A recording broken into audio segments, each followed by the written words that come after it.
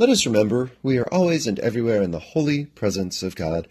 Hello from here at the Presence Podcast. You're tuning in for the 108th episode, and I'm Rick, your host. And for a change, I'm writing and then reading tonight's cast. Now, I don't want this to turn into a weather report podcast, yet the big story this April, which is almost two-thirds over now, here in Central Ohio, is how chilly it has been. Today was finally a bit warmer. It got up into the low 50s, up from the 30s where it was stuck the last couple of days. I am living in the moment. One of my many weather apps tells me it's 48 degrees outside right now, but I am aware that we will have one more drop in temperature coming before somewhat of a warm-up over the weekend. Next week is looking warmer, and I'm hoping that this means that we can get out and start working once again in the garden, which we grow at the school where I teach. Although it was a sunny morning today, which turned into a cloudy afternoon and now a drizzly night, I kept my eyes, my ears, and my soul open to notice when I experience God's presence today. So lend me your ear, I'll tell you a tale, and I'll try not to do it out of key. It wasn't until earlier this evening that I recognized when I was in the middle of my God's presence moment, GPM, for the day. I was standing at the sink washing dishes and listening to something through my smartphone, which was bringing joy and gratitude to my heart. This podcast is never meant to be a sales pitch for anything. It's sometimes I'll talk about using something really remarkable. Tonight, it's the At-Bat app created by Major League Baseball. For just $2.99 a month, I have access to stream audio for each and every baseball game. It has a great interface, and the best part of it for me is that I can choose to stream the radio from either team playing in a certain game. And many games, if I was so inclined, I could also stream in Spanish. Major League Baseball, you see, is my favorite pro sport to follow, and this app helps me to do this in an amazing way. Plus, baseball is inarguably the best game to listen to on the radio. I find it easy to listen to as background while I'm doing something else, sitting on my back porch, reading on a warm summer night, doing homework, driving, or even writing a podcast. Yes, I'm listening to a game while I write this.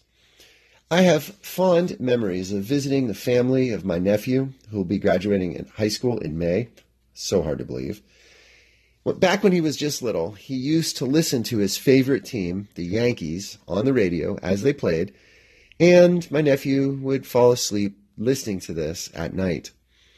When I listen to baseball today, no longer actually on the radio or through the radio, but streaming radio broadcast via the internet, I think of days gone by and the romance of listening to baseball outside on a warm summer's evening. I don't recall actually doing this much when I was younger, but I know it's in my blood, so to speak, as my forebears certainly did this for entertainment. The specific game I was listening to earlier as I washed dishes tonight and had my GPM was the Chicago White Sox playing the Oakland A's in Oakland, California. What had begun for them as an early afternoon game out west was in the 11th inning, and the late afternoon there, and almost 9 p.m. where I am. The score was tied at 11-11, and so much happened in the game, obviously, before I joined it. It was being played in a setting I could imagine well, as the Oakland Coliseum, where the A's were playing, is the big league field where I've attended the most games back when I lived out in the East Bay of San Francisco. I have many fond memories of going to games there with my dad, my best friend from college, Jay, and many other companions to watch baseball.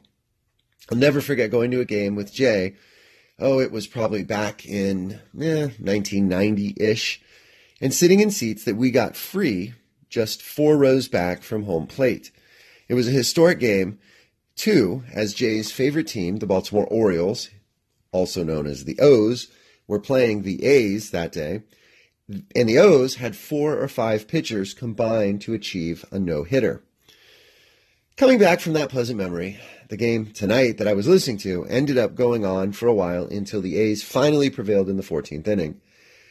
I mentioned that I'm listening to a different game as I write this, but not while I read this, of course. It's a unique one, the Cleveland Indians versus the Minnesota Twins, who aren't playing in the chilly Midwest, as both of those teams have outdoor stadiums, but they're playing offshore down in sunny San Juan, Puerto Rico. I can tell it's not being played in the States because there's a constant sound of drumming in the background as I listen to the game. It's also in extra innings, 0-0 in the top of the 13th. I smile now as I smiled earlier when listening at the sink while doing the dishes. I feel God in the amazing fact that I can listen so easily to any game being played anywhere. I am grateful for the fond memories listening brings of good times with loved ones, and I am grateful that I can experience God's presence through anything, even listening on a chilly April night. Through what sporting events do you most experience the presence of God? What memories do you have of watching or listening to sports with friends and other loved ones? And how is God present to you today through these memories? Thanks for listening. Blessings and peace.